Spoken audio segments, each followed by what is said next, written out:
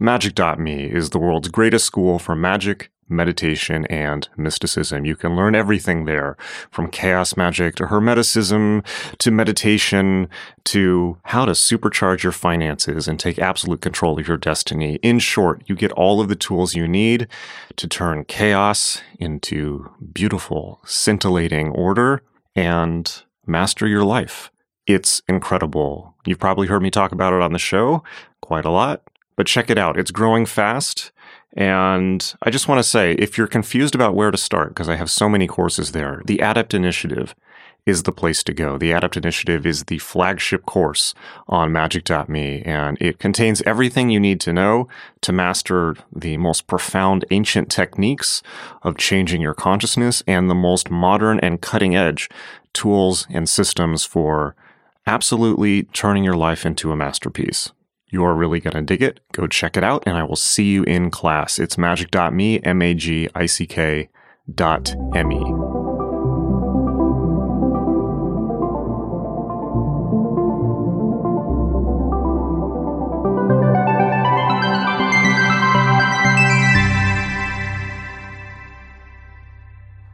All right, well, why don't we just get into it?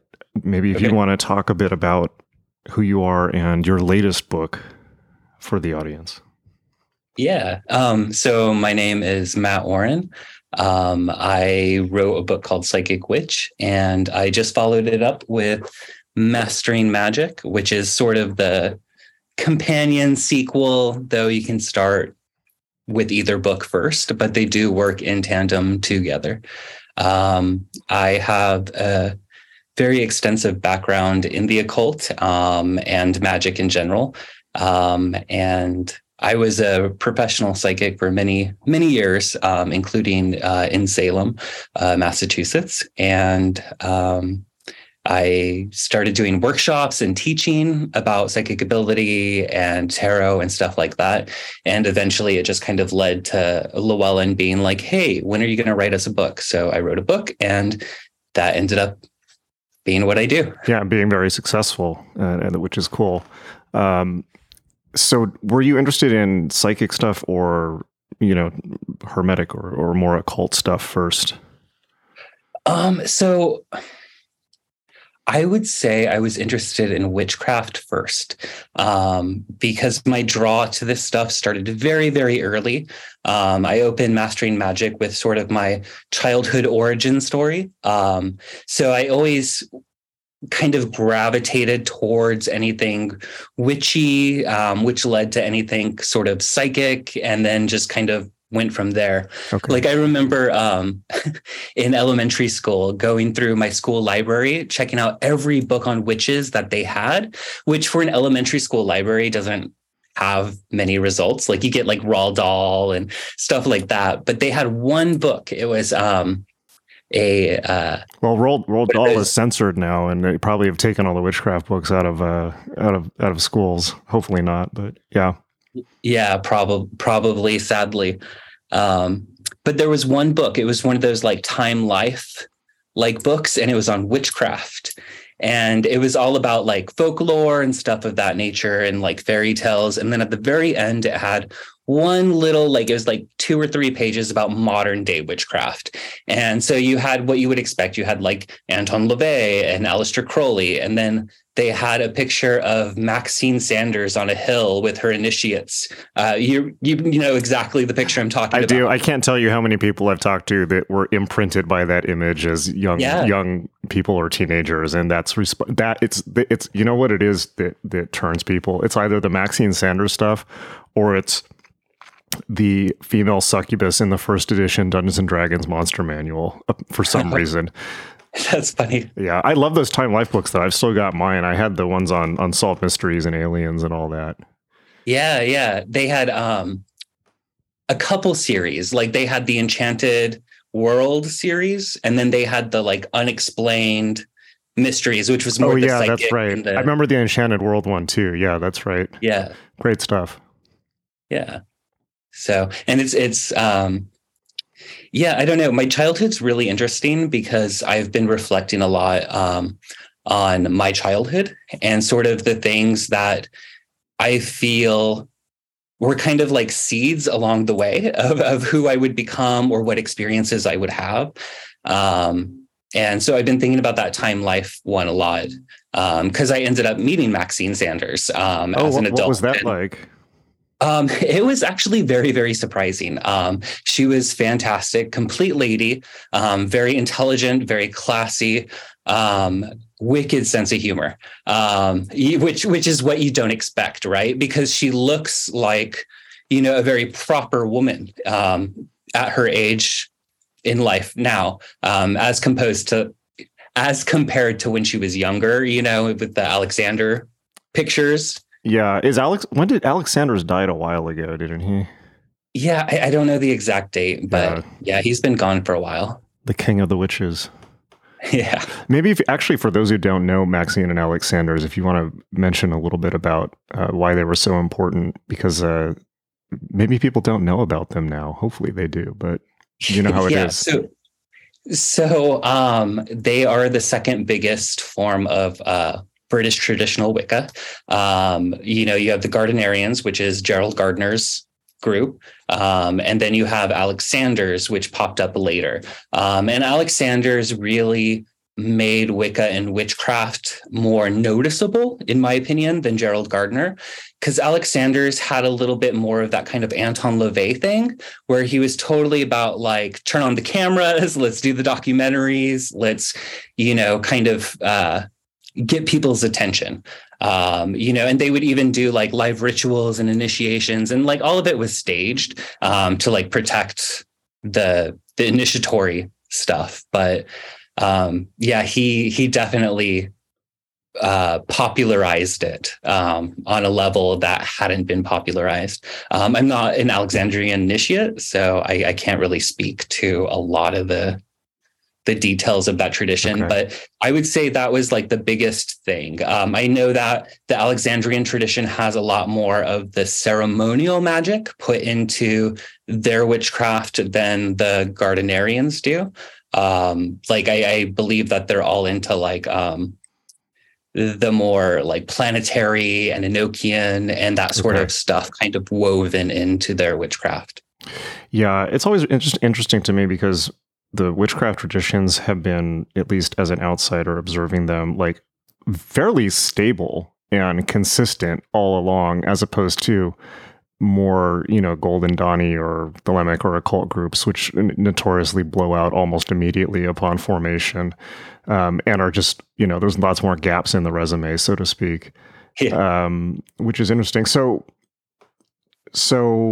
in engaging with that stuff early on, what was do you feel like that was what opened up your interest in the psychic world? Do you feel that it opened up psychic ability for you? Or was that something that you kind of went into it already having? Well, I would have to back up a little bit. Yeah. So I was a foster care kid. I opened Mastering Magic with this story. And because my parents were addicts. So we were in the foster care system. My older brother and we were separated. And then my grandfather and his wife ended up getting custody of us, which was great because we had stability and all that stuff. But my grandfather was, I guess, abusive would be the word, on different levels. And it's weird to talk about because at the time it doesn't feel like it. But I remember one day I came home from school and the teacher had called saying I was being disruptive. And so as punishment, I had to go into my bedroom. I had to stay in my bed without electricity until he said I was allowed to. So this was a Friday, and it extended at least until Wednesday. Like I couldn't even get up to go to the bathroom. So like I'm a little child. I'm like Jesus. 7, I think, at this point. Yeah. So I had nothing. I don't want to like do the comparison, but the closest I can compare it to is like shamanic death, because I could do nothing. I'm this little kid. All I have is my mind to play with, and the only escape I had was dreams. So I began thinking things like, well, what is it like to transition from this state of consciousness to dreaming? Like, how do I go from here to there? So I started paying attention to those things. And then I started to notice that like I could get a palpable energy between my hands, just stuff that I wouldn't have noticed if I wasn't forced into this sort of like non-activity.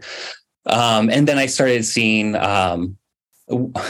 what I call spirits coming through the room. And most of them like didn't care about me, like they didn't pay attention. It was sort of like they were just walking through, but a couple would stop and stare, never say anything, but then left. So after this experience, this opened a whole can of questions for me. And my grandparents were really strictly religious. They were Assembly of God, which is two of the most extreme Protestant Christianities married together. It's Pentecostal and evangelical. Yo. Okay. It's quite a combo. So like I was having these experiences that were completely contradictory to like what I was being taught. And then one day, I think like a year or two later, I somehow snuck up and I was watching TV when I wasn't supposed to. So I had free reign because no one was watching me. And I saw the movie The Craft. And I know it's so cliche and it's such a joke to be like, oh, you watched The Craft and then thought you were a witch. But for me, it woke something up in me. Like there was sort of this weird recognition and draw to it. So that's when I started searching my library for like any book at my elementary school. And I ended up from that picture, from the subtitle under Maxine Sanders, learning the word Wicca. So I was armed with a word, and I don't identify as Wiccan today, but I was armed with the word and I sought out the books, and I got Silver Ravenwolf books and Scott Cunningham books, that were accessible to me. And this is part of what I'm talking about, like how I've been thinking a lot about my childhood, because one of the things I used to do on my free time, because I had this all hidden like it was pornography or something, right? Okay. It's like there's no way in hell my grandparents were going to be cool with it. So I would have these notebooks and I would like pretty much plagiarize their works and pretend that I was writing my own witchcraft books with the Llewellyn crescent on the spine and all of that. Wow. And it's funny because now I have my books with the crescent moon on the side, and Silver Ravenwolf wrote the foreword to my last book. And Scott Cunningham's not with us anymore, but his sister was like, hey, Matt, will you do the foreword for his biography I just wrote?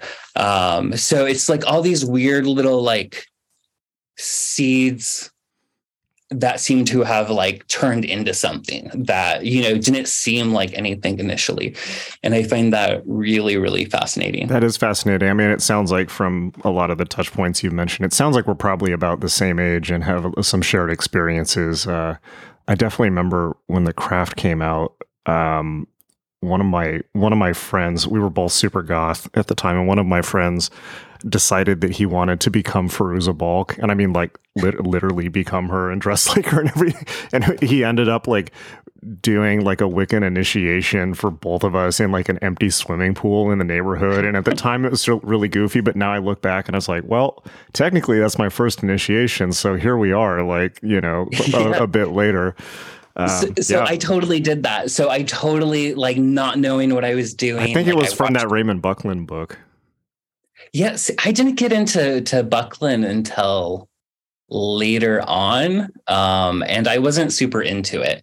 And I think, like, I get the significance of that book in history, especially since it was like one of the only books at the time. But I feel blessed to have been raised with the opportunity to have like Ravenwolf and Cunningham and things that like explained it in a way that my childhood brain could understand.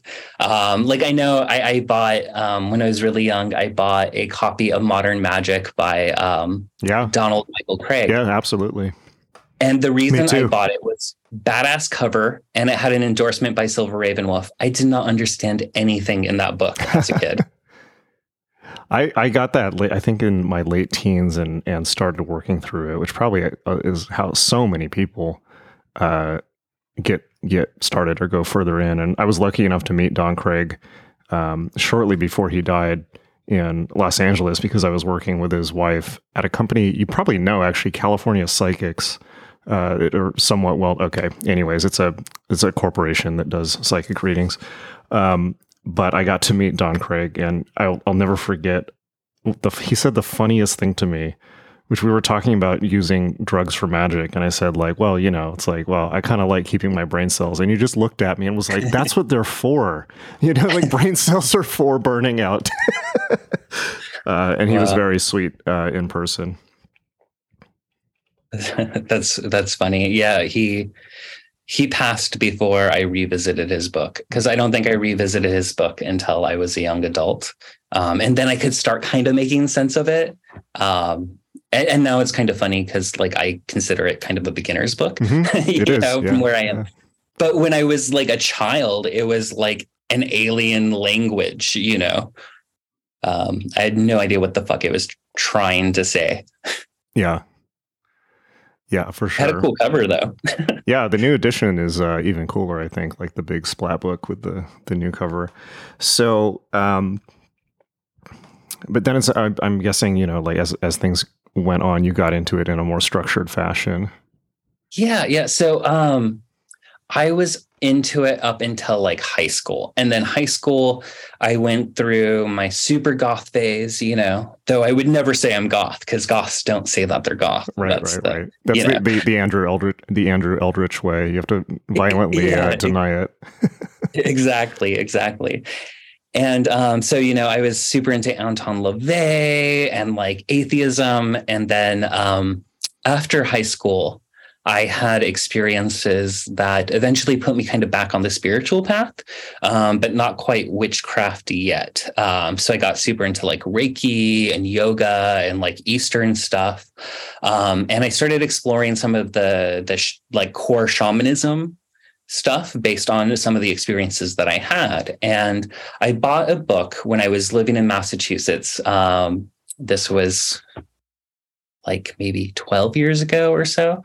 I don't, time is such a blur now, but it was the Shamanic Temple of Witchcraft by Christopher Penczak. Yeah. And I was reading it, and my partner at the time was like, "Hey, Christopher lives like right around the corner. He has like a temple." I'm like, "Are you kidding? Are you kidding?" So I emailed Christopher, like I pretty much stalked him online and got his contact information and messaged him, and he was super nice. And he's like, "Oh, we're going to have an open house, next weekend if you want to come to the Temple of Witchcraft and check it out." So I went there. We both kind of fell in love with it. We started training with them. And then I went back because he was trained initially by Laurie Cabot. He's a Cabot high priest, and then he went off to do his own thing to expand on it. And so I was like, well, I want to learn from Laurie. So I went and I studied with Laurie. And then from there, I was like, I want to learn from everyone I can. And so that got me super into witchcraft. And then I started expanding into like ceremonial magic and Thelema. And I don't really have a word for what I am other than witch. Maybe a better, I mean, what do you even say after a certain point? Maybe a better question to ask is, what was the point at which you felt confident enough to start writing, to start putting books out and writing professionally? Like was there like a switch where you felt you had crossed a certain point where you felt a mastery of the material? Well, mastery is a weird word, which is interesting. Confidence in communicating it. Let's put it that way. Yeah. So I was, reading for many years at one of the biggest profile stores in Salem, which was Laurie Cabot's shop. And I got to read next to her. And she was prolific because she had the book Power of the Witch, which was really big. She was on Oprah, and she was one of those kind of like movers and shakers of the witchcraft movement in the 90s. And she was on Unsolved Mysteries for finding missing bodies for the police and stuff like that. And I, with all my training, I got really, really good as a psychic reader. And to the point where my clientele was just filled up completely, and it had like musicians and actors, and like it started getting really like high lists. So I kept raising my price to sort of try to like dwindle down like how many people are coming in. And I kept raising it and raising it and raising it. And I was like, okay, well, this isn't backing off. So I'm going to just start teaching people how to do it for themselves. So I started doing workshops to teach people, like, this is how you can be psychic yourself. Because one of the things that made me really popular as a reader was it wasn't a straight tarot reading. Like, a lot of it was psychic based and mediumship based. And the cards just kind of filled out a little bit of more information, you know. So I felt very confident in my own ability to teach it. And then I had a Patheos blog on just witchcraft and paganism in general. And that ended up being the most popular one on the channel at the time. And then that's when Llewellyn approached me and was like, hey. Interesting. So it was by public demand then. Yeah. So, I'm very big on, you know, not writing about stuff that I don't know. A lot, because sometimes, and I don't want to make this judgment, but I totally have this judgment where I read particularly witchcraft books, and I'm like, have you ever tried this spell that you're sharing with people, or this exercise? I feel that way about a lot of writing about magic. Yeah. Yeah. So I'm very, like, even if I'm experimenting, you know, I need to have test driven it with good results for a couple times before I share it. That's great. I mean, that's if I'm writing in that mode, which I don't do a whole lot of yet, but I do teach. I only teach from my own experience. So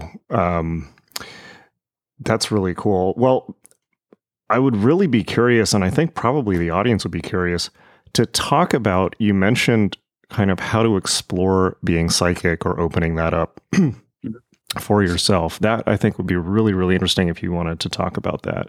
Because I think that, I'm sure you've had the same experience. There's not a lot of, sometimes there's kind of no overlap between the magical and psychic communities. You know, it's like magicians aren't psychic and psychics it's like magicians have the structure to project, but they're not inherently psychic. So they're relying on substances or something.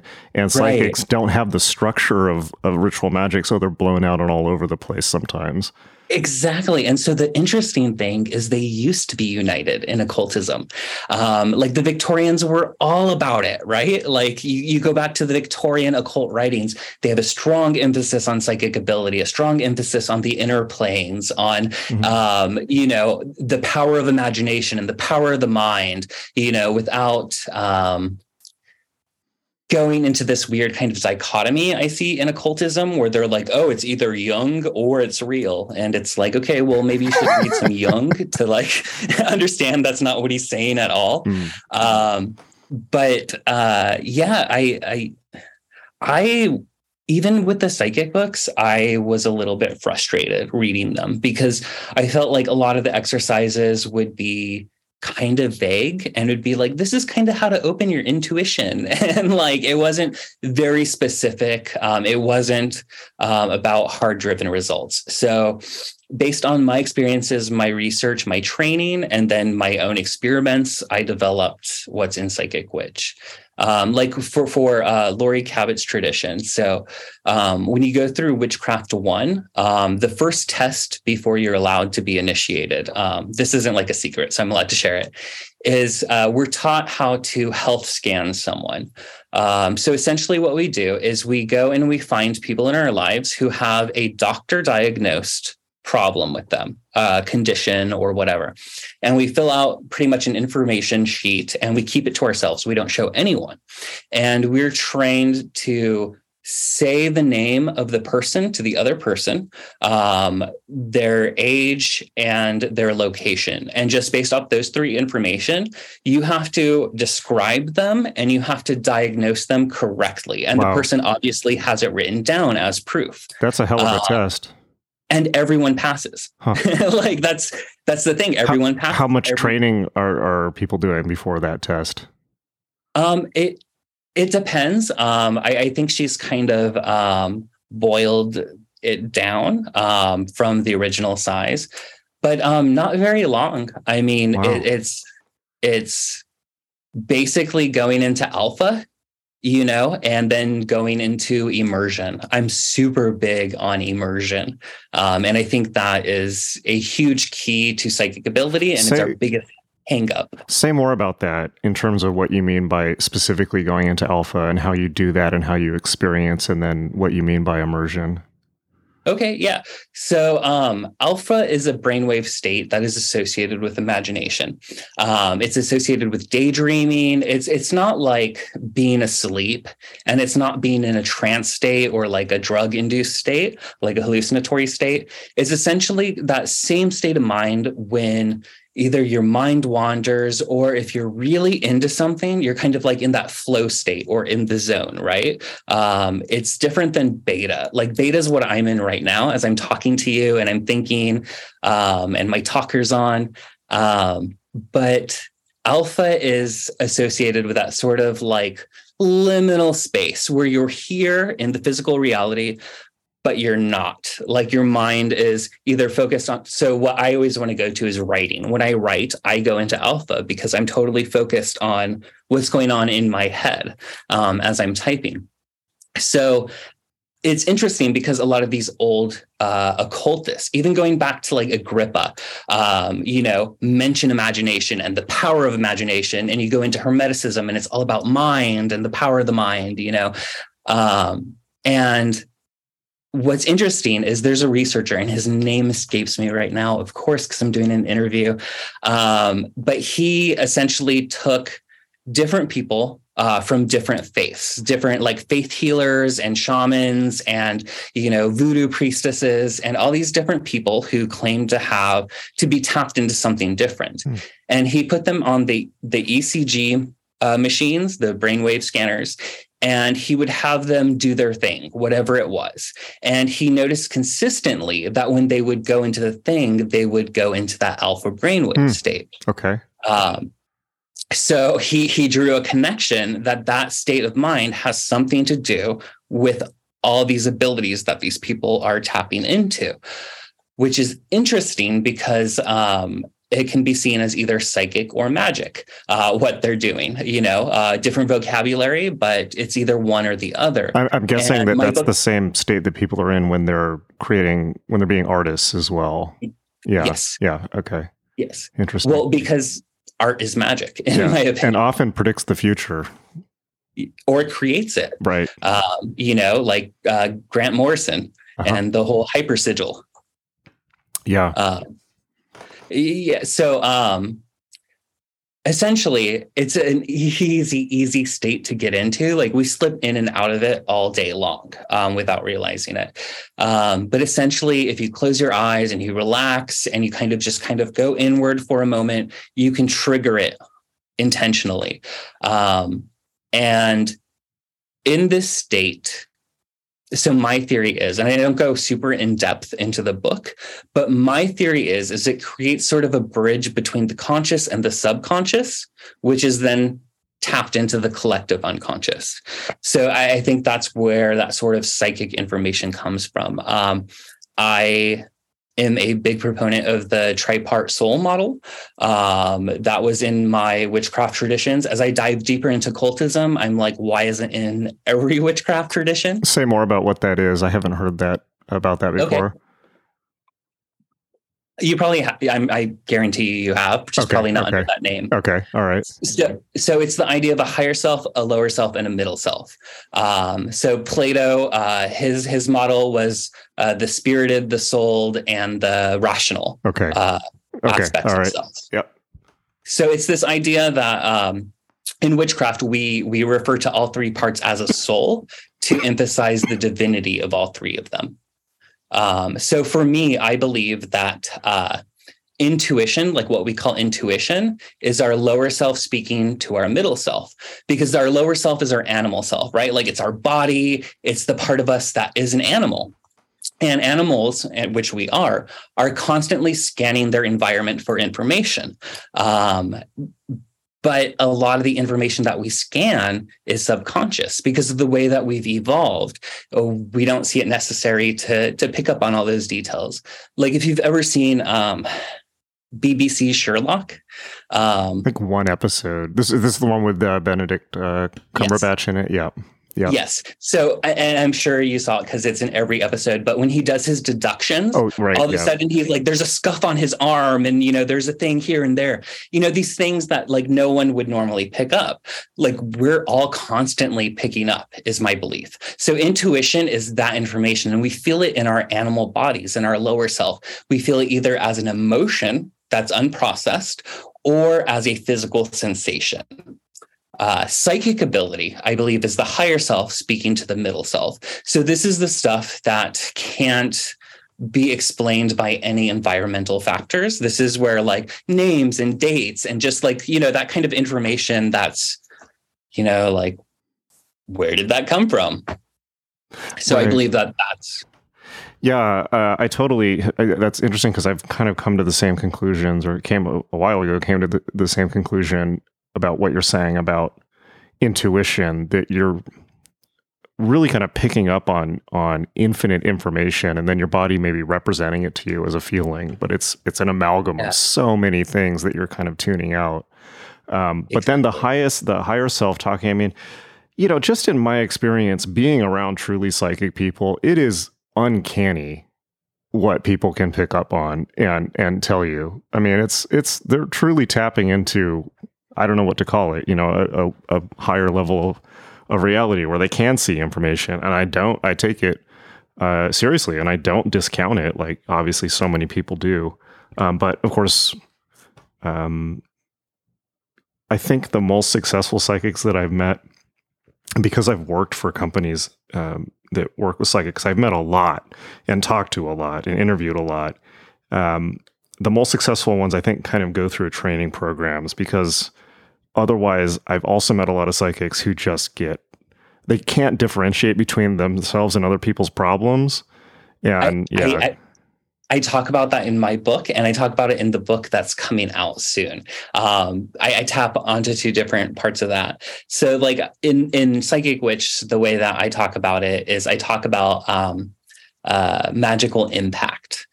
So I see magic and psychic ability as the same thing. It's just two sides of the same coin, right? Like magic is, the way I define it is the wielding and projection of energetic information to change reality. Mm-hmm. Where psychic ability is the perception of that energetic information. Yeah, I just see it as projection and reception. Yeah. Yeah. So it's the same thing. It's just like input or output. But I totally forgot what I was talking about. Oh, we were talking about, or I was talking about psychics without clear boundaries. Oh, yes. So magical impact is a term that Josephine McCarthy of Quaera, I think is what her books and her mystery school is called. She coined the term, to my understanding. And it's essentially what I think happens to a lot of psychics and a lot of people that you meet that are into new age stuff or super into the psychedelic scene, because it's very similar to old hippies, where you have the burnout hippies, mm-hmm. right? So the same thing happens to psychics or even magical practitioners, where essentially they fry themselves because they're not properly handling the energy. They're not grounding it right. They're taking on too strong of things. And so like, all of a sudden you have someone having like, these spot on psychic things and these great revelations. And then all of a sudden they're talking about like, reptilian shape-shifting, bankers. And you're like, what? Or they're just like not connected. They're just totally all about like, 5D, galactic command. And you're like, what's 5D mean? And they're like, it's this vague, It's tricky, as I'm sure I'm sure I'm preaching to the choir here. It's like this culture doesn't really recognize any of these experiences, yet they're so obviously, to my mind, they're so obviously real, and B, have been part of the human experience since the beginning of the human experience. They're part of being human. Right. And, we live in a culture which wants to deny and cut them off. And that's not it's extremely unhealthy, and B, it's very dangerous for the people who will obviously and naturally gravitate to those things because it's part of the human experience. It's just, you can't edit it out of, even when you're talking about your childhood experiences. It's like, you can't just block off that level of things, or maybe you can. People tried, people seem to, but that's not particularly healthy. So, one of the reasons why, I do what I do, particularly with teaching, is I got into that zone in my late 20s where I fried myself, and nobody could help me. And like, nobody knew what was going on with me. And that was very and it took like a long time. And seeking, it was like the second phase of my, first I sought to get into magic and psychic stuff and go through that. And then I had to seek to get out of it, so I guess that's part of the shamanic journey. But this is one of the reasons I teach, so that people can have a structure and not fry themselves, hopefully. Yeah. That's why a psychic witch, I'm very, very focused on like how to turn this off, how to turn this down, how to handle the energy properly. Because that's one of the things that I found was missing in a lot of the books that I grew up on and the ones that I could find in the market, that I had to learn through A, experience, and then B, just from people who were experienced, from teachers and mentors, stuff that should be in books, but isn't in books. Well, maybe if you want to share more about that, because I think that's such important information. I think the way I want to phrase the question is, what are the warning signs that you're kind of getting close to? First, it's what exactly causes being fried? Second is, what are the warning signs that you're kind of pushing it too far? And third is, how to turn it off. Okay. That's a lot of questions. Yes. Okay. We can go through one at a time and I'll keep track of them. So, I mean, I think the warning signs are more apparent to people around you than maybe yourself. Just because there's a disconnect from reality that starts slowly happening. In the sense of, just kind of neglecting and not caring about things around you and being completely focused on it. Like, that's one red flag that you're at least on the path to it. Especially coming from more of a pagan background myself. We have a strong emphasis on this reality, this physical reality. We're here for a reason. We need to function in it. Second, so actual magical impact, is interesting because it hurts. It hurts for a moment, and usually people don't realize what it is. So they might think that it's like the flu or something like that. The closest I can compare it to is it feels, because I've had it. I've totally had it. Thinking I'm too big for my britches and trying magic that was just way out of my skill level. So when you say magical impact, what do you mean exactly? So it's like an overload of energy. Okay. It's more than you can handle. Okay. So it feels, from my experience, it feels sort of like if you've ever been in a car crash and then afterwards, like not a severe one, but like where you just have like, it's like this severe like whiplash. And then if you mix that sort of feeling with like a severe flu, it's like the weirdest thing. It's like a whiplash and like you're physically like hurt is the best word I can explain, but it goes away quickly. So a lot of people don't connect the dots that like, hey, this had something to do with the energy thing I did like yesterday or, a couple nights ago. It can also appear in different ways where people, a lot of it is very similar to looking at hippies from the 60s movement that fried themselves out and watching what they become later in life. That's interesting. Yeah. It's very, very similar. It's the same sort of like spaciness, the same inability to sort of function or take care of themselves in an adult way. Yeah, that for me is one of the biggest blessings of the, even actually getting into occult stuff at all is that you have structure, and, you know, even just to be able to do something as simple as a banishing ritual where it's like, you can put up about a psychic boundary. That's a big deal. You know, people didn't have that in this for the most part in the 60s drug culture, and they still don't have it. And I like how you describe that. And I think it's very true when you say it's going to be apparent to other people before it's apparent to you. But maybe if you can share, if there's a way to share with people a warning sign to watch out for within themselves, that they're possibly, they need to tone it down. So for me, if we're going for less of the magical and more of the psychic, for me, it's the inability to shut, for example, spirits off. That is a big one. And a lot of people who like dabble into psychic stuff or who are kind of naturally predispositioned to be psychic end up kind of shutting themselves off automatically because they can't turn that off.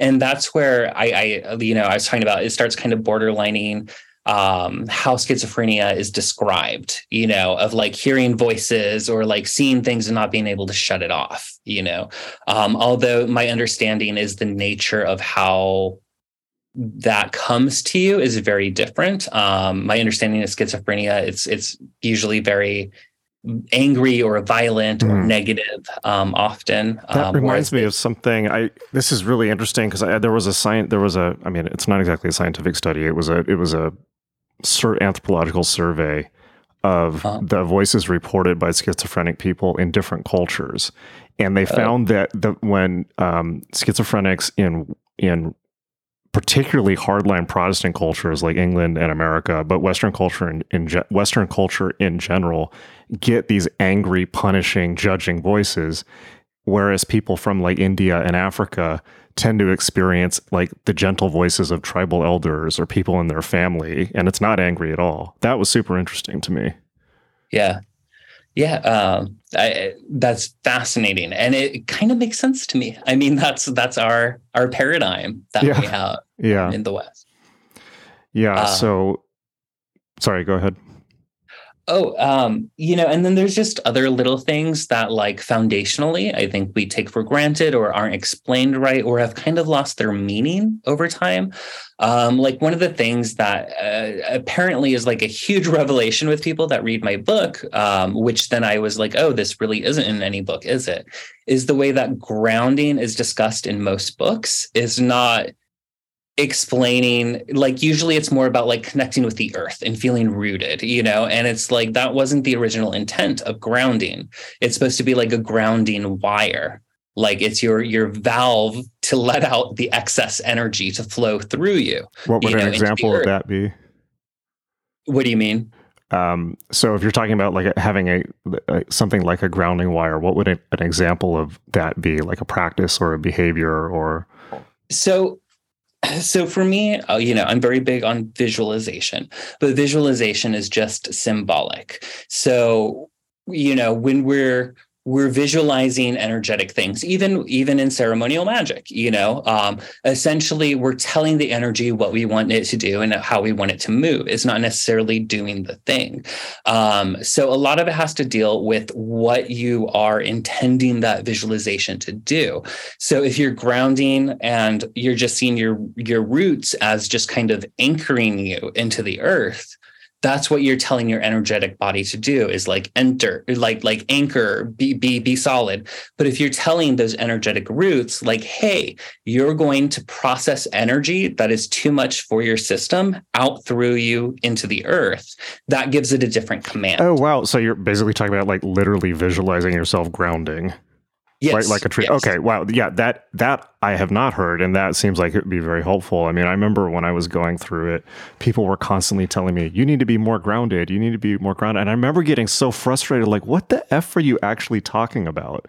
And sometimes they don't know. They don't. And it's just like, okay, well, I just feel judged, yes. but it's kind of like, but I am big on some of the stuff that Dion Fortune recommends, like eating a heavier diet, exercising, cultivating friends outside of the magical community, yes. Playing a sport, doing things that are not involved in psychic or occult stuff, and just generally kind of being a better well-rounded, balanced person. I'm always for that. I'm very mixed on Dion Fortune. Actually, I think I'm mixed on pretty much any of that post-Victorian. Oh no, it's interesting. I did a few episodes back. I did a podcast with Mickey Pellerano where we went back and revisited the mystical Kabbalah, and I was like, this is racist as hell. I don't remember it being this bad. It's like, it's ridiculous, like how over the top that book is. So it's racist and anti-Semitic, and which is like hella ironic because it's a book on Kabbalah, you know? Yeah, well, that was, I think, one of the biggest. I mean, Crowley was the same way. It's like it is, and people are still that way, unfortunately. Yeah. It's very ironic, but it was kind of shocking for me because like everyone, I remember just like, you know, everyone always points to Dion Fortune as the level-headed, sane one, and it's just like, yeah. No, like even if you revisit psychic self-defense, you're like, she is paranoid. She is paranoid, and she says some things that like she just sounds crazy. Yeah, like there's a thing about a werewolf attack in there, I think, and there's something like I think at one point, no, I know what you're talking about because I looked at that recently. There's one part where she thinks that like one of her neighbors has like a door stopper shaped like a Buddha, and she thinks it's cursing her because it's from the evil Oriental cultures. It's like, calm down, like this is come on, So, and that's, you know, that's interesting because that I see it a lot more in the witchcraft and folk magic, but I'm sure it also happens in the ceremonial magic circles. But this sort of paranoia that grows and about each other, like everyone's cursing me, you know, all these things, you know, and there's a point where it's just sort of like, it seems like they snap, like Dion Fortune in that book seems like there's many instances where you're like, whoa, like that's not. Yeah. And she was a Golden Dawn person and they clearly snapped and went through that. Yeah. And I always go back to, I love Terry Pratchett because I feel like Terry Pratchett often has a better understanding of witches than most witches do. And he had a concept of cackling. There's a certain point where a witch would start cackling, and that was where essentially they would break, they would snap inside, and they would start becoming paranoid of everyone around them, and they'd start cursing other people, you know, first as defense, like, oh, they're cursing me, so I got to curse them. And it just sort of becomes like a downward spiral. And why do you think that happens? I don't know. I don't know why, but it is definitely a phenomenon that I see a lot. Yeah, I want to talk about that because I think perhaps it might have to be a lack of accountability on the practitioner's end, you know, because sometimes you have to realize life sucks. You know, it doesn't have a magical reason for why bad things happen. Sometimes it's your fault. You were the one who set things in motion. Mundanely, that has come back to bite you. Sometimes life is just hard. You know, it's like it happens. Yeah.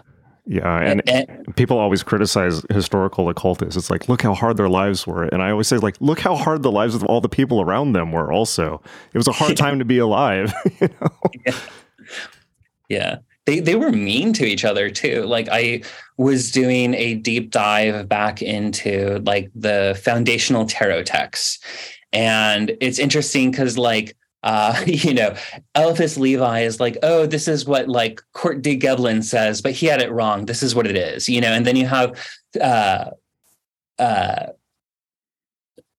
Waite coming in, Arthur Waite, and you know he's like, oh, this is what Levi presented, but this is how he had it wrong, you know, like he was it's so weird because like Waite is translating all this stuff and then he's talking shit the whole time, and then Crowley epically talk shit about Waite. So, yeah. Exactly. Well, I mean, Crowley believed he was Levi, you know, so but it actually kind of felt like when I was reading Crowley talking shit about Waite, I was kind of like, okay, this feels good because you read Waite's work and it's sort of like, this dude is like way too smug and way too arrogant, and to have someone like Crowley who is smug and is arrogant, put you in your place. At least he does it in kind of a a comical way. Whereas Waite is just looking down, Yeah, I never really went through a Waite phase, but I have enough of his books. I would love to like focus on this a bit more, because certainly I've gone through that in various ways at various times in my life, and it happens on the internet also, not just in close proximity. It's like people get ideas, I can't, like, the list of weird ideas that people have about me, particularly other occult people. Like, I'm the devil to some people. It's just like, I'm literally just a D&D nerd just sitting here. But people get like the weirdest ideas about me. Maybe you have the same experience. I mean, it's like, and everyone kind of cultivates their persona online. And the thing about occult people is we're all basically the same. We're all basically like kids who were book smart in school or were interested in this stuff, and we're kind of outsidery and goth. Like, there's not really a whole lot of difference between occult people, but people build these personas and they get very paranoid about each other and things like that. And I've seen it happen in a lot of other people as well. I think it happens more on online spaces too, or like, because I think like in-person community, I think you start realizing like, oh, most people get along in these spaces, and I think it's very much what you're saying. I think online there's a lot of projection and a lot of I've heard stuff about myself that I'm not going to repeat, but like stories and all kinds of statements where I'm like, I have no idea where this is coming from at all. Yeah. I read stuff about myself and it's just like, you would think I'm like practically the head of the clan or something like that. It's like, what are you talking about? But I mean, to be fair, this is kind of just the nature of the internet in general. It's not really about, our whole culture is sick with people's insane projections. So it's certainly not just the occult scene. But I do think that with occult practices, you are making yourself more and more sensitive. So it would make sense that, that can lead to some hurt feelings as you become more and more sensitive, and hurt feelings about things that are not a big deal and what other people would not even notice. But when you really amp up your sensitivity, all of a sudden things can feel like an attack that are not. And I have that issue. So I haven't fully solved it, so. Yeah. I think it depends person to person. I mean, there are people that are legit wishing harm on people and are legit cursing people, whether their curses are doing anything or not, I guess that depends on the individual cursor. But yeah, you do become more sensitive. And I think, I don't know, I think it depends on what you're doing in this field and why you're doing it. I guess field is how I'm presenting it, because that's where I'm coming from. Like, this is my work. This is my life's work. This is my path.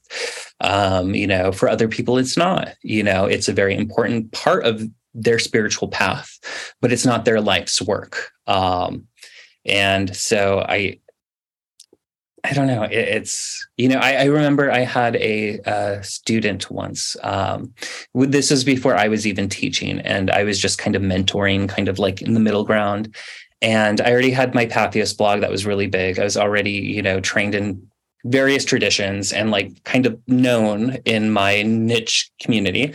And they messaged me and they were like, oh, I'm very jealous of you and the teachers, which the tradition I'm talking about was, this one was Black Rose. So it was Storm Fairy Wolf and Devin Hunter, who have published books. And this person was like, oh, I'm very jealous that like everyone fawns over you and, buys your books and da-da-da-da-da. And like that they aren't doing that for me. And I remember being like, well, that's weird, because you've been in this for a month and you said that this is your first experience with any of this. Okay. So it's just kind of like, well, I think some people don't realize how much we've put into this before becoming public. or sacrificed or suffered, and yeah, I mean, I certainly get that. This is a crazy thing to make your life's work. It's an important thing to make your life's work, but it's not like becoming a lawyer or a doctor, and you face a lot of judgment. Yeah. And, I've been very successful, which I feel very blessed, but that's also gotten a lot of evil eye my way, like people jealous or people like thinking I don't deserve it or, things of that nature. So, and that can be sensitive, especially since I'm so supportive. Like I support everyone and I want to see everyone succeed who's doing good work. And, I think at the end of the day, for me, I just, I try to be a good person. I try to be good to other people. And I try to do what I feel is in alignment with my true will, and also help other people, if they're doing their true will, like more power to them. I'll support them. I'll, help them. But I think that, that sort of impeccability is an extreme word, but that integrity is a strong form of protection and a strong form of blessing on the path. And, it's not like a huge secret. It's not like this huge mystery, but it's sort of like, I don't know, like I see a lot of these people that are complaining or are, talking trash or whatever. And it's sort of like, well, you're doing the opposite of like what I and all the other successful occultists in history have said, which is essentially, focus on your thing. And I think success is very, it's illusory. I mean, because like, what is success? Like, is it book sales? Is it subscribers? Is it podcast listens? Is it people you've affected? Is it people whose lives you've changed? We live in a very Western, very capitalist world where I think sometimes those things are confused. For me, I mean, I think a lot of it is just simply being in the public eye or being successful in general. It doesn't necessarily have to do with the occult scene, although occult people, let's face it, can be a little bit more unhinged at times. Yes. But no, I agree. And obviously I get a lot of that too. Less now because I'm much less social than I was as a result, unfortunately, much less social. But there's always kind of particularly if you have a book out for some reason. I don't know why people get so hung up about that, but there's a lot of haters out there. And it really sucks, particularly if you come at this from a place of wanting to help people. It's like, look, I'm trying as hard as I can with everything I do to help you, and like you hate me for it. And it's like, well, that's an old story. People just see someone else is getting attention and then maybe they start copying you. They want to like wear your skin, basically. That's also very disturbing. But they, like I was saying, like they don't see all we've put into it, and they don't see like the not so positive aspects of this. Yeah. They also don't see what they're doing to themselves with that attitude. Exactly. Yeah. Exactly. A psychic said to me once something that was just so helpful for me and it was just really cool, that it's like, she said, just because somebody else has something doesn't mean you can't get it for yourself. Yeah, that's a big deal, because people think that it's like I think it's like that person has this, so I can't have what I want, which is not true. Yeah. And I think that's something that like I've always had a different relationship with in general. Part of my background is New Thought. I do, occultists love to shit on New Thought, but it's like New Thought has a lot in common with a lot of the kind of basic principles of occultism. It comes out of Hermeticism. It's a product of Hermeticism. Yeah. Exactly. And I think, interesting. Being a child of, like poverty and struggle and stuff like that, like I kind of always grew up with the assumption that I wouldn't have anything, so I was always happy when someone had something, and I would celebrate their success and their victories, and I do that to this day. And if you go to a new thought person, they'll say like, well, that's how you do it, and so you put yourself in that vibration or that frequency.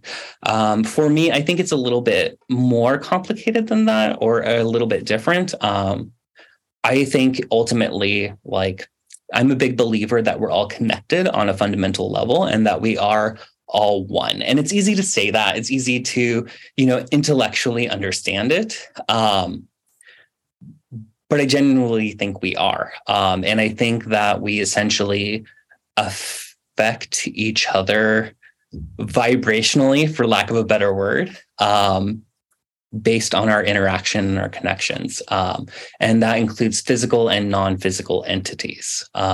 In my second book, the way that I define witchcraft is I've come to understand it as the art of connection. And it's connection with spirit, connection with self, connection with other.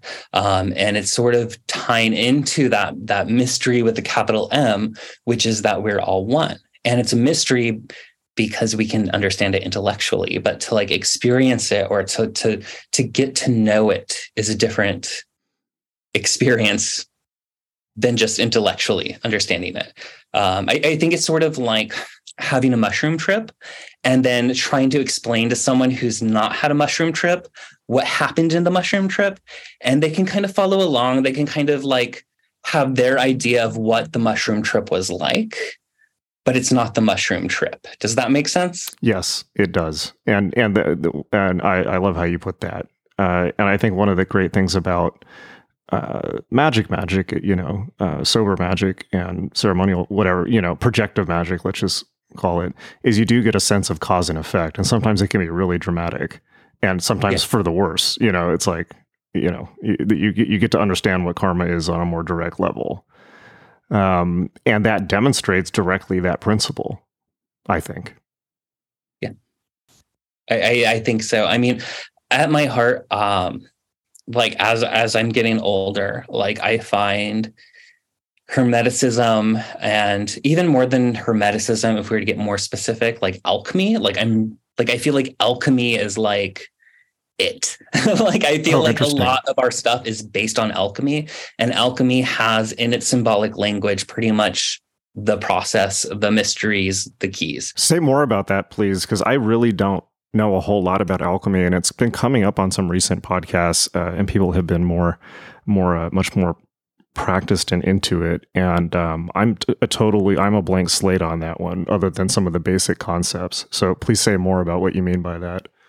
Yeah, I mean, I don't know if I can explain it more than a basic level. And it depends, because, different alchemists in different periods of time had different beliefs. So like, there's the idea of like the sacred alchemist and then kind of the profane alchemist. So like when the knowledge was lost and then they tried to physically, make the philosopher's stone. And then there's some people who believe that like they did both simultaneously. But essentially it's believed that alchemists spoke in what was referred to as the language of birds, which is this idea that, birds had the divine original language. And, some people think that comes from the ideas of Thoth in Egypt, so like that kind of divine wisdom. Interesting. Okay. Yeah. But essentially the language of birds, in reference to alchemy, is this idea of conveying things in a coded language, in a symbolism that would not get them executed by the church at the time, heretical ideas. So a lot of Hermeticism is in that. There's a lot of parallels to Hermeticism in terms of like the Hermetica. I'm not talking about like Golden Dawn Hermetics. I'm not talking about theurgy. I'm talking about like, the texts. And then alchemy was a encoded practical process of like, this is how you take the information and how you essentially change who you are. And so it's this process of refinement and introspection. And, this is why Jung was so fascinated with it, because it's individuation. It's individuation laid out as a map. It's the process of dismantling the self and then purposely rebuilding the self into something like Jung would call it an individual, which is different than how we use the word individual. Jung believed that most people were dividuals, that they were divided amongst themselves and didn't know themselves. Wow. So he came up with the term individuation to become an individual, like a self-made, cohesive person. And this has parallels to, and probably roots in some like Neoplatonic philosophy as well. But then it kind of ties into my own weird personal gnosis of the three souls, which are parallel to alchemy because they were working with the three prime essentials. They were working with the coded language was mercury, sulfur, salt, which was believed to be code for that tripart soul that Plato was discussing, of higher self, middle self, lower self. And so it's this idea of working with them and purifying them and seeing how they were opposites, but the opposites were the same thing in different degrees and kind of refining and breaking and destroying and rebuilding until you became something gold. And my own personal gnosis, I believe that when we do a process in witchcraft called soul alignment, which is where we essentially center all three parts of ourselves to the best of our ability, to be fully magically present and essentially switched on. My belief is that you are... it's very abstract. So I want to say solidifying, but it's not solidifying at all because there's nothing solid about it. But essentially, you're weaving a tapestry of your soul to essentially create what New Agers might call a light body. Eastern people might call a rainbow body. Early Western church mystics might have called, a glory. But essentially, you're creating a vehicle to hopefully, in one of these incarnations, become one of the mighty dead, which is someone who has essentially gotten off of the cycle of rebirth. And we see this theme in a lot of different other traditions. We see it in Buddhism with bodhisattvas. We see it with saints, with Catholics. It's almost like an old universal thing that's said in different ways. And a lot of that has to deal also with, my Neoplatonic interest. The Neoplatonists were very big on the idea that the mission of man was essentially to stop reincarnating and to essentially join the abode of the gods. And so I went on a total tangent. No, that's great. Let's keep talking about this. I mean, it's super interesting. And certainly it's something that you see across cultures. If you want to revisit that topic from like a more practical and less theoretical angle, just like, how am I trying to say this? Mm-hmm. Like in your lived experience, do you find that is a real thing? And if so, how? I don't know. So This is one of the areas where it's sort of like, I have to go on faith because obviously I'm not an ascended entity. I'm still a very flawed person going through my own self-development and my own refinement. I'm still turning into gold from lead. But if I were to look at all these influences that have impacted what I do as a magician, as a witch, I trace it back far enough and there's this belief. So I have to believe that there is some sort of merit to it. It may not even be this lifetime because it's not necessarily a single lifetime thing. So yeah, at the most, what it can do is it can bring you closer to what Jung calls individuation, which is a self-made person, someone who is more in control of their subconscious complexes. so to speak, so that you're not being subconsciously driven by your trauma or your responses, but you are reacting as a self-made individual. And that ties into the concept, which in a lot of witchcraft traditions, they're very big on the idea of sovereignty, which is this idea that you are responsible for your life and for your impact of your life. And I'm not saying you're responsible for things that have happened to you in your past, but you are responsible for how you respond to things and how that response impacts everything in your life. I like that. So there's practical benefits, even if we're not jumping off the wheel of rebirth, because I can't prove that. Right. I can't. That is all theoretical. That's all hope. I love the phrase you used, individuals. I haven't heard that before, but and I hadn't made the connection between that and individual. That really says it all. Jung is one of my big loves. Okay. I love Jung. Jung's writing actually helped me understand Crowley a lot more. Oh, interesting. In what sense? Oh, there's so much that's paralleled. And I think it's because they were both very into the same things. They were both very into alchemy. They were both very into Neoplatonism. And so they make a lot of the same references, but Crowley would often present it in a very cryptic way, this is what Eowas has bestowed upon me as the prophet, yes. And so Jung's so this is this thing, and you'll see a lot of the same terminology, like the point in the circle, and the rising serpent. There's a lot of the language that comes straight from alchemy that Crowley uses, and a lot of the things that Crowley is expounding upon, particularly in Book of the Law, I feel is essentially alchemy, and it's the alchemy of the self. And I think that there's this trip that I find a lot of occultists have, which is this sort of duality in their mind. And I don't mean between good and bad, but between something being this way or that way, and not and. Yes, that does make sense. Absolutely. So I'm sure you've read Book of the Law a couple times. Yes. So for me, that is discussing three divinities, right? But it's also discussing the three parts of ourselves, because it's all macrocosm, microcosm.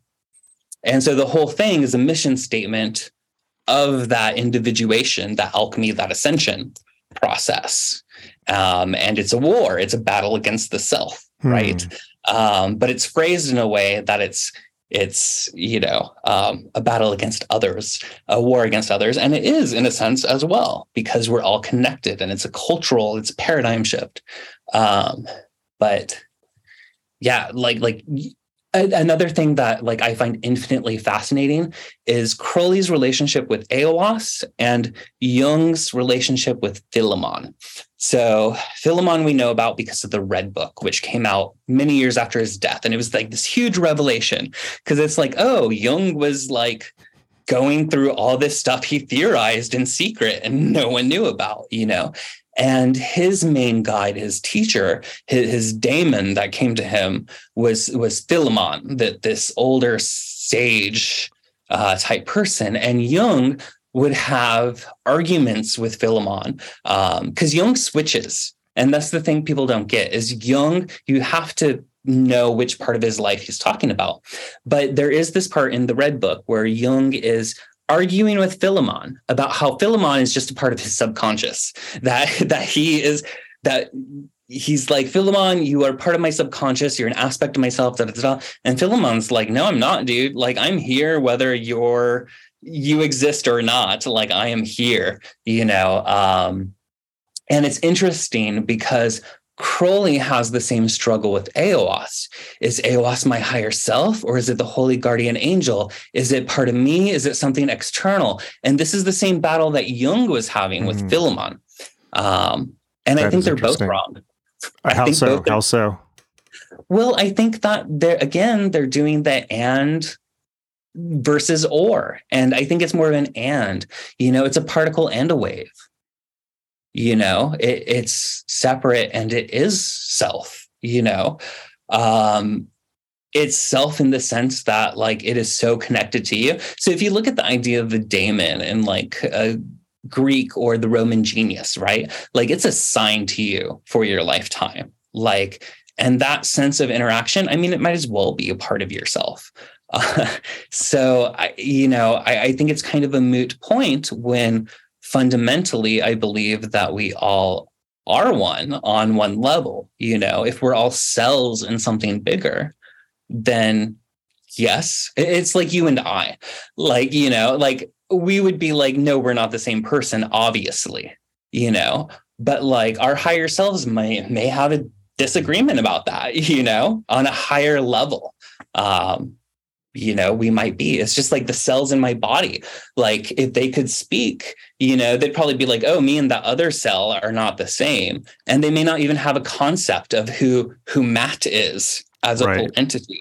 Well, I like the concept of a body or a larger being, because if you look at us as all cells in a larger body, I mean, certainly people like you or I, or a lot of the people we know are basically the same type of cell performing the same function.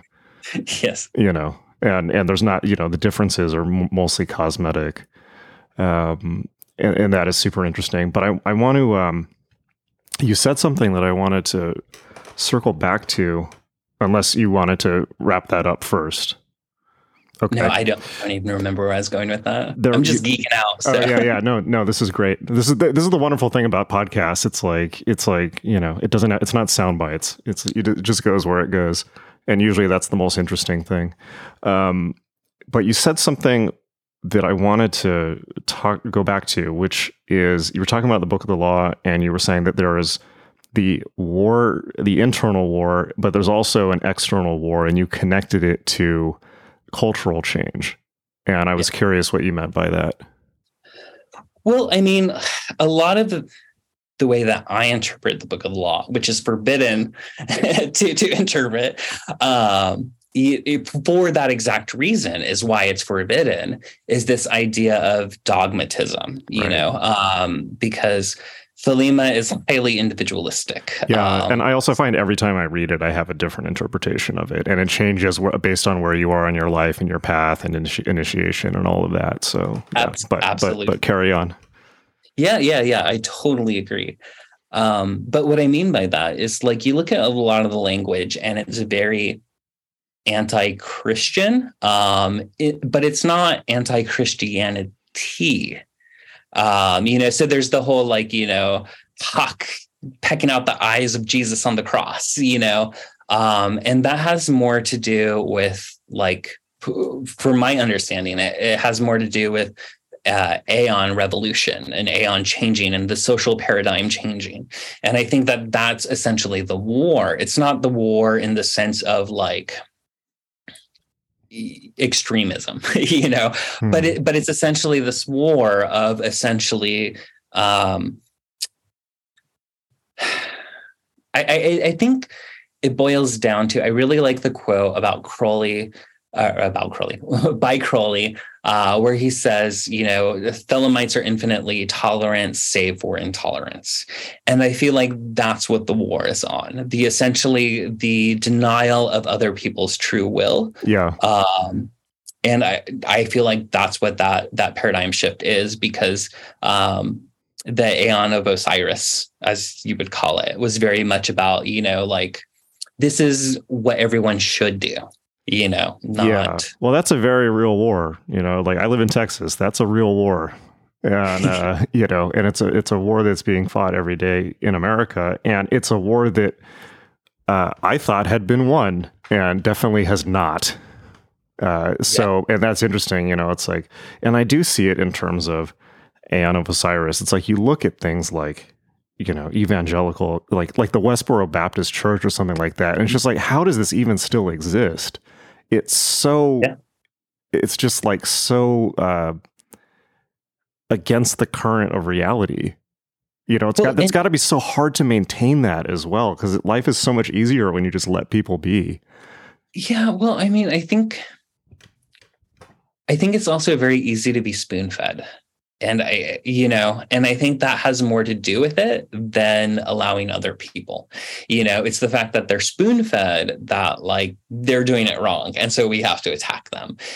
Because when you have the answers, quote unquote, like nicely packaged and organized and handed to you, as long as you don't question it too much, then like that's a fairly easy life, as opposed to having to search and having to find, like what is real to me or what is probable to me based off my experiences. But I don't know, like I think I even see a lot of what I call the Aeon of Osiris, and even a lot of Thelema in how people interact with, not so much to the level of like Westboro Baptist or, like crazy alt-right people, but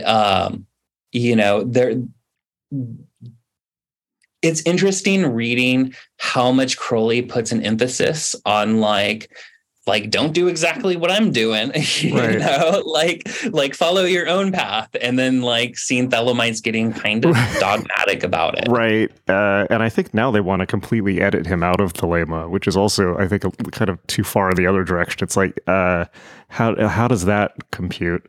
But yeah, Crowley obviously problematic, as we would say now. But also, the point of Thelema is not to be Crowley; it's to be yourself. And I find that the Thelemic principles, let's say, not organized Thelema, okay, but like the principles of reality as outlined in the Book of the Law. It's not just that that's the best way to live; it's kind of the only way to live that works.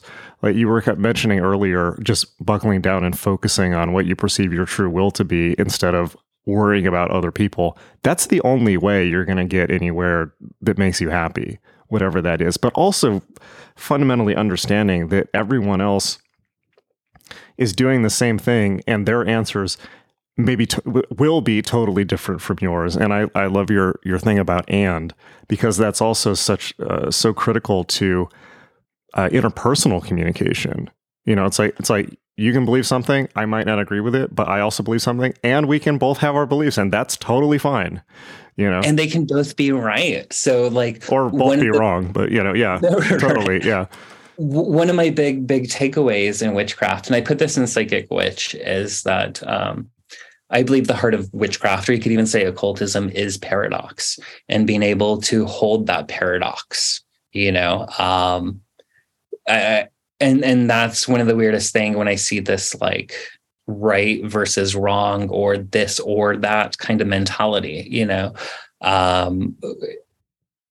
We should at least entertain holding multiple possibilities of, yes, what is going on and what the big truths are, because no one knows for sure. Like, I mean, you can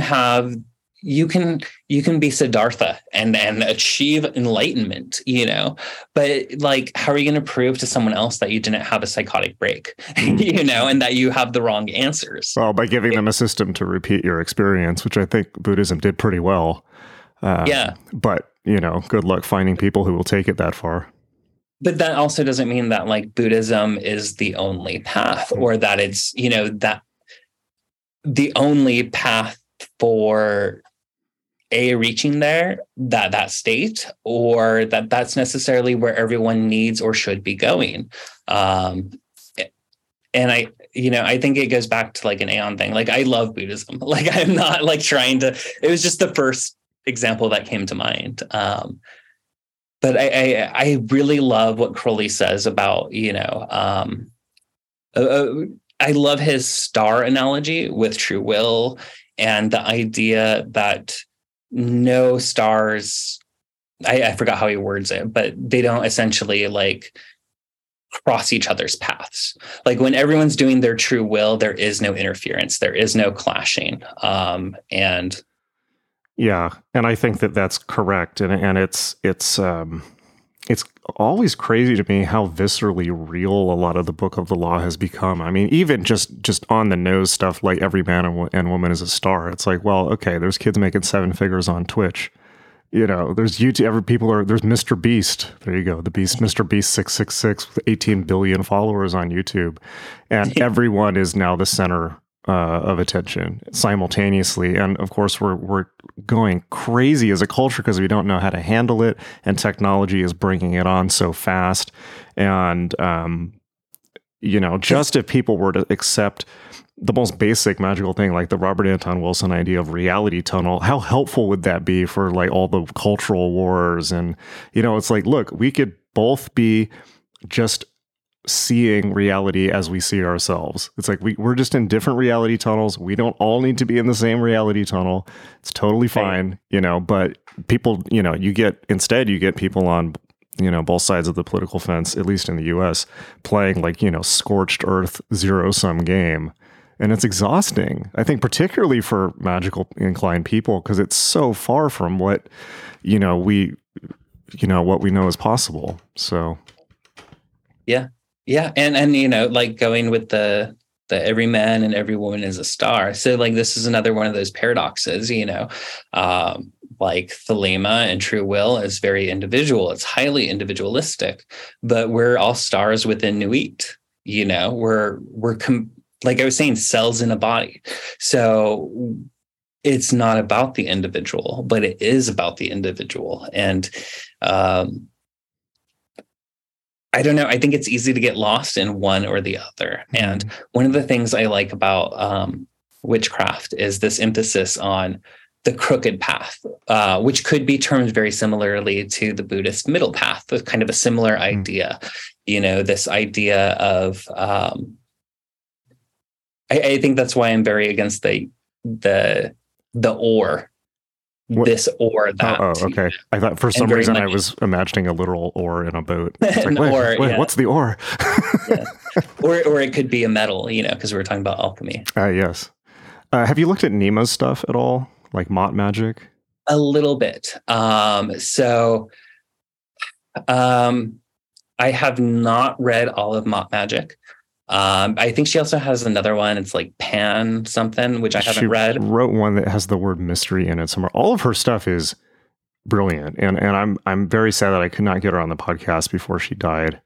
But I like her work more than Kenneth Grant's, and to my understanding, that was her upstream person. Yeah, well, she's an interesting one because she had kind of her own Book of the Law download, which was the Book of Mott, or the Liber Pene Penumbra in the late 60s, and Kenneth Grant kind of championed it, and then kind of went off on his own Kenneth Grant tangent of writing books about the gematria and stuff. I love Kenneth Grant. He's mostly just for vibe inspiration. It's like, as long as you don't take him too seriously. But that book, Mat Magick, is just a wiser paperback. It's really hard to get now, and it's really expensive, which is crazy. Somehow how expensive so many of these books are that were like $5 when I bought them. But she talks about the concept of Naton, like Naton, with an apostrophe after the N, which is this idea that in the Aeon of Mott after Horus, everyone has, it's like you were talking about, it's like when everyone does their true will, it works out perfectly. So basically she says that at that point, all of the friction has been removed from the system. Everyone is perfectly doing their true will. And then the entirety of humanity wakes up as this one hive consciousness, Naton, which is cool. And then we're Borg. And then exactly. We're the Borg hive. And then we go and cause trouble for other cultures across the universe. But I always thought that was... I like that. Very cool. It's interesting. Without reading it or having a strong opinion, that sounds very interesting. Yeah, and I'll check it out. She's very underrated, and I people don't know who she is. Yeah, and that's tragic because I think she's such a big part of the puzzle as well, and I'm glad we're talking about it. Because it would also be a shame if her work gets lost now that she has passed.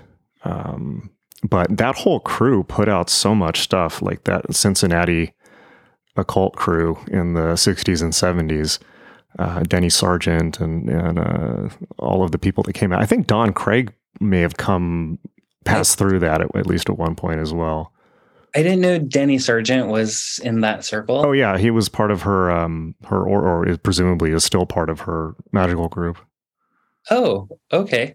Yeah. So he's a Llewellyn author. So Oh yeah, yeah. And I think Linda Florio as well. I forget the name. They had a couple different names for their groups in the 70s. Somebody sent me all their zines from the 70s, like the Cincinnati Journal of Ceremonial Magic, and it's great. It's like cool. Super out there. Yeah. Interesting stuff. Well, this has been a great conversation. I think we pretty much we pulled every thread, I think.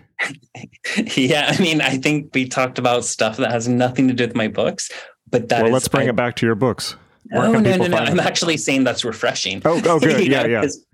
After a while, you get tired of saying the same things over and over. Totally. About your books. Yeah, no, this podcast this is the Hangout podcast. But we should bring it back to your books. Where can people find them and find out more about you? Pretty much anywhere. So Psychic Witch and Mastering Magic are both available directly through Llewellyn or Amazon, Barnes and Nobles, anywhere books are sold. I have a book co-authored with Evo Dominguez Jr. coming out this year, Pisces Witch. It's part of Llewellyn Zodiac series. And then I have another book which I haven't and am not allowed to announce yet, that will be in the fall catalog for Llewellyn. People can find me on social media, Mat Auryn, MATAURYN. No spelling variations, no periods, no underscores. I will not message you asking you to pay for a reading. I've seen that's going on. Yeah. It's enough to want to quit social media. Oh man. But I'm curious though, just because from my own curiosity, with Psychic Witch and Mastering Magic, what order should those be read in, and what kind of content is covered in each? So they can be read either order. I wrote Psychic Witch first. I think Psychic Witch gives a better foundation, but people find it harder than Mastering Magic. In Mastering Magic, I also started by answering some of the biggest feedback that I got, which was people with ADHD or people with aphantasia, which is the inability to visualize, because Psychic Witch is so visually heavy. So I discuss how to get into alpha through other means. It's hard because Psychic Witch is so foundational that any book that I write is going to have to give a watered down See Psychic Witch for this full development, Psychic Witch is my whole premise is, as I said, that psychic ability and magic are two sides of the same coin. I believe that every human is born psychic. I believe that psychic ability is essentially the language of spirit. It's how we experience and how we communicate before we're incarnated. We have it while incarnated, and we have it after we discarnate. And I think it goes dormant in a lot of people, but it can be reawoken. It is natural. All of the senses can be awoken.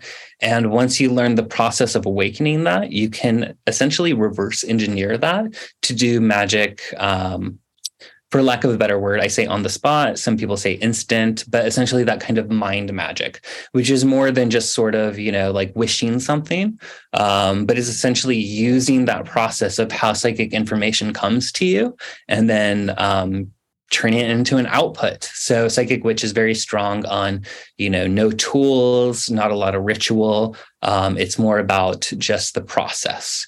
Whereas Mastering Magic is the other side of the coin. So it's all about, how do you do magic? How can you make magic effective that has results? So it's a lot of my tried and true, trial and error things that I learned that make, your magic either successful or not. And the book's goal is the spell examples that I give while I'm teaching are all focused mostly on psychic empowerment. So hopefully I'm creating a circuit that feeds, both sides of those things and helps someone become a more powerful, for lack of a better word, magician and psychic. Awesome. Well, thank you very much for having the conversation. And now people know where to get your books. And thank you again for being on. Thank you. This was a lot of fun, Jason.